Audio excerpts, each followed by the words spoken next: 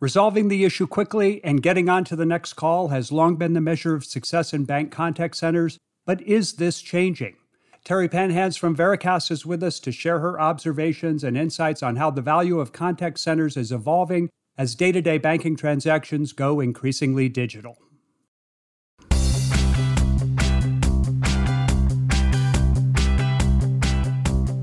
Actionable insights can help power smart decisions. Each week, the BAI Banking Strategies podcast focuses on important issues facing financial services leaders, as well as the emerging trends that are rapidly reshaping the financial industry. I'm Terry Badger, your host and the managing editor at BAI. Pull up a chair and join us.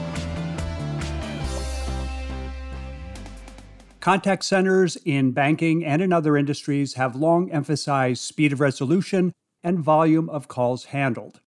Our podcast guest is Terry Panhans, VP for Contact Center Solutions at Vericast, and our theme is how the role of contact centers and their success metrics are changing as customers do more of their banking via digital self-service. Terry, thanks for making time to join us on the BAI Banking Strategies podcast.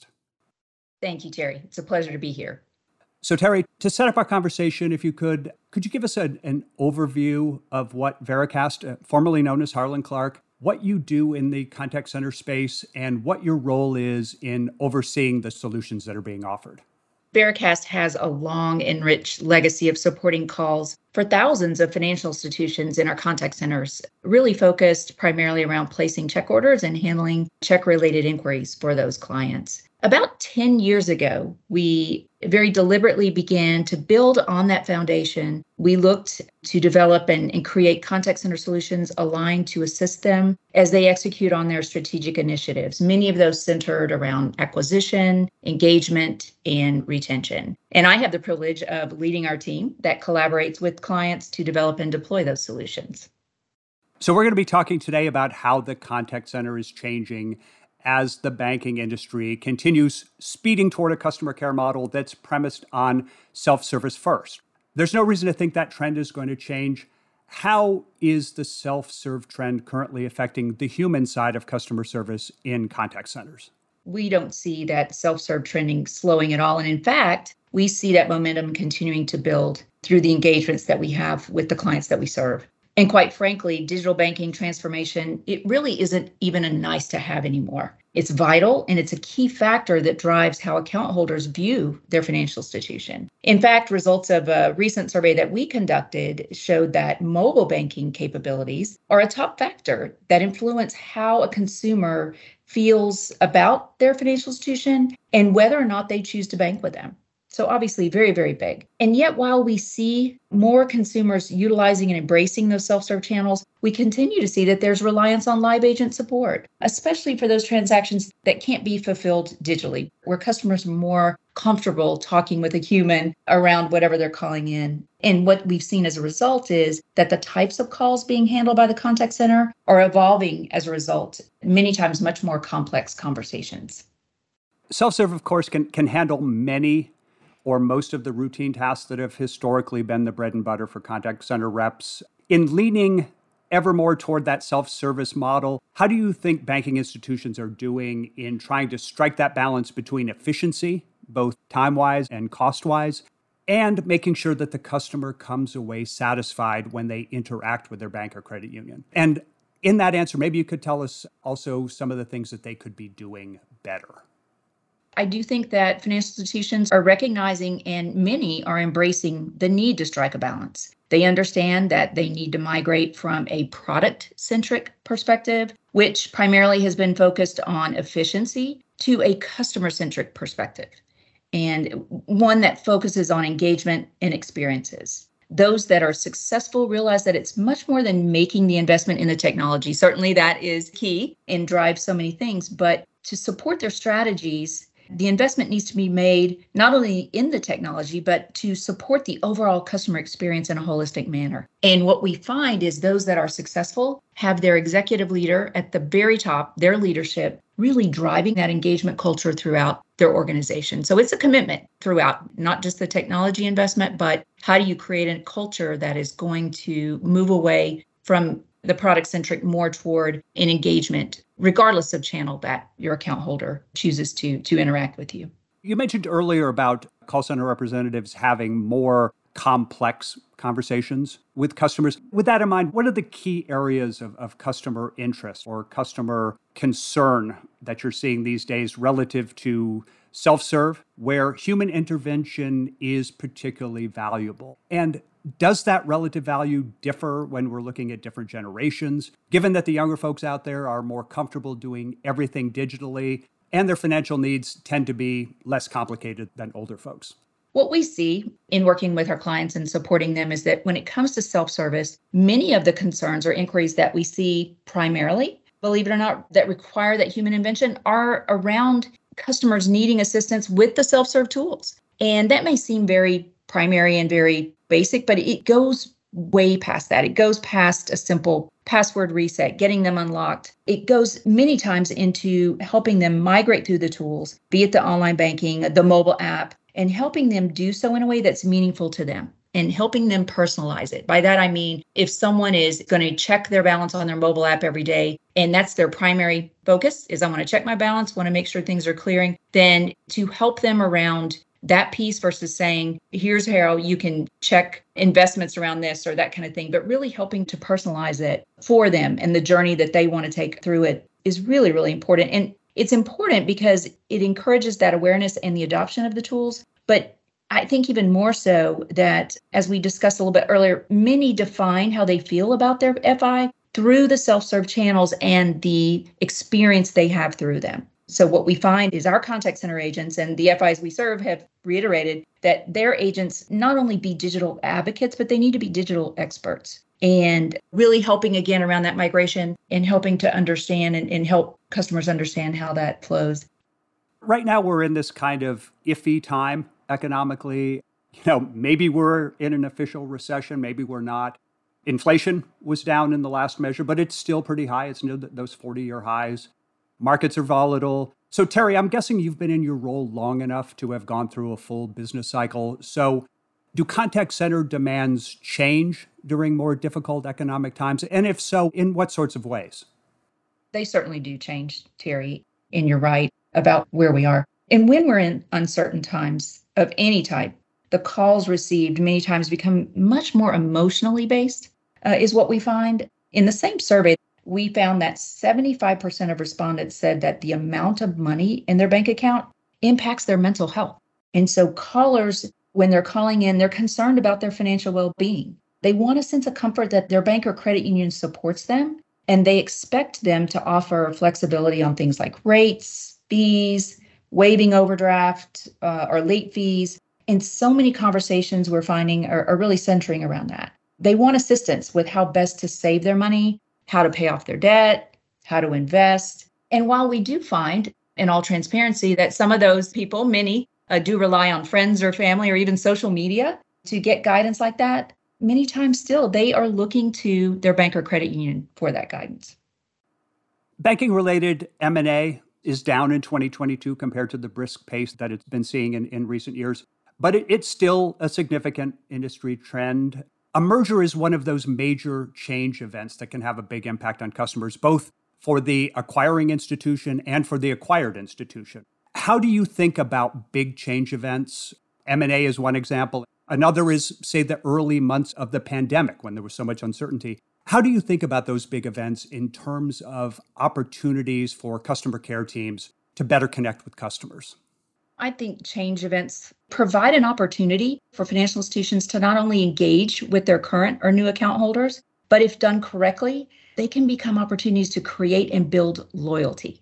We talked a little bit earlier about digital transformation leading to more self-serve transactions. That's not going to stop. Change events like an M&A may be the only time a customer has a need to reach out and talk with someone at their financial institution. So there's a huge opportunity there. So for a financial institution to recognize that and invest in optimizing those touch points related around or centered around the change event, they can be critical and they can have a deep impact on how account holders view their financial institution. I've seen that many times banks or credit unions will underestimate the amount of planning and resource that's needed to investing in that great and good experience around it. Looking at the right things. I mean, just the merger itself has a lot of things and projects within it, but really neglecting to invest in that I think can be a mess.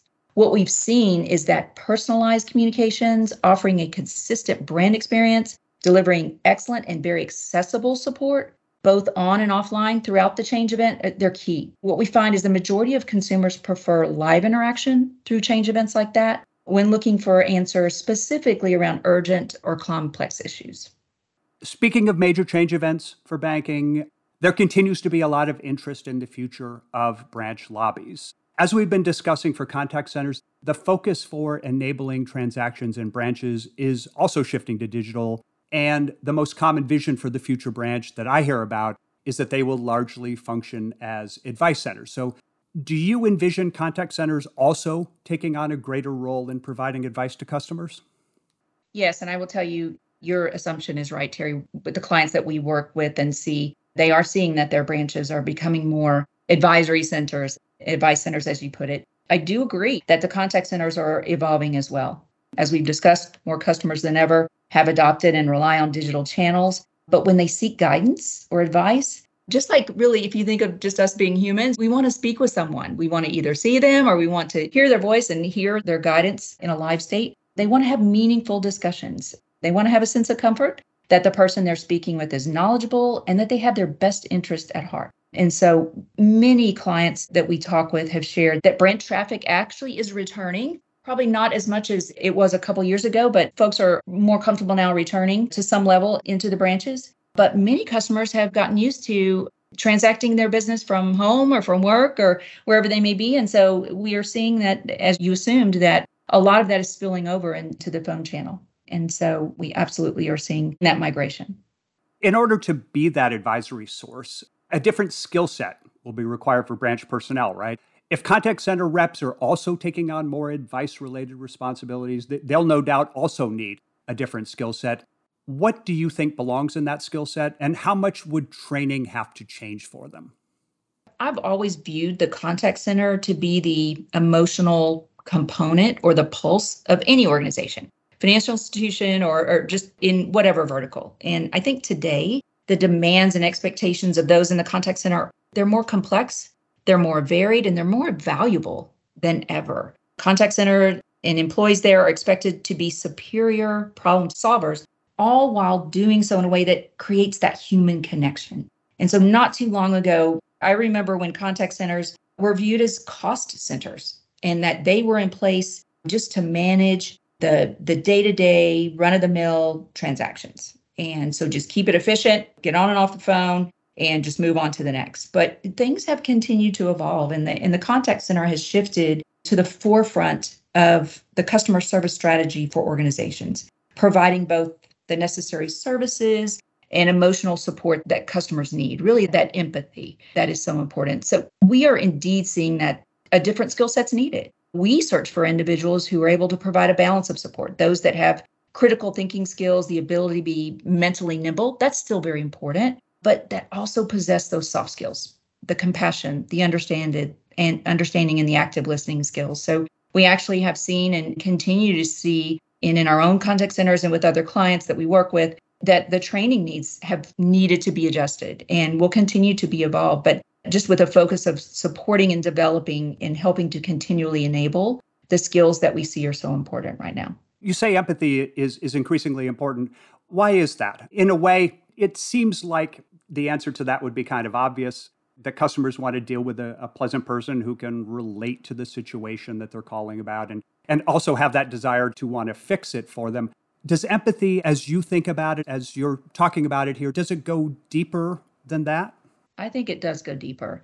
Empathy is creating that human connection, that human touch, which will always be needed, regardless of the amount of automation, self-service that's available to us as consumers. Empathy is about letting the caller know that they're heard, that they're understood, and that emotional connection, if you think about it, it's more than warm and fuzzy feelings, just creating those. Emotional connections drive business results. What we've seen is that customers that are emotionally attached to an FI's brand, they're more likely to sign up for new services, to increase share of wallet with that financial institution. They're more likely to increase balances, they're more likely to seek financial advice. So again, it's not just a kind of nebulous thing out there. We want everybody to hang up happy. It really can drive some very, very tangible and profitable business results. Empathy seems to be one of those innate personality elements. You're either that sort of person or you're not that sort of person, right? You're not an empathetic person. Can you train people to be empathetic? And if you can, how do you do it in a way that they still come across as being authentic? What I can tell you is that when we're recruiting, we do look for certain traits. We always say we look not only for the skill, but the will. And I think that emotional component really it resides in that will portion of person's DNA, if you will. I'm not saying that we don't consider that other factors may influence how we assess applicants, but the will does weigh heavily in our consideration. And I will tell you, it weighs more heavily now than it ever has. Certainly, they need to have a level of critical thinking and just have the skill set that they will be successful, but to have the willingness to want to be involved and help others, it's so important. It's an art and a science, and it's one that we're continuing to focus on. And we realize that we must continually provide tools, development, training that are going to help our specialists once we get the right ones on board to provide that right level of empathy. I'll use your word in an authentic manner and in a professional manner. It's a journey. It's one that will remain on. I always say that things like that are not a one-time incident in time, but they really are a journey. And so we are continuing to look at that. And I see other clients we serve doing the same.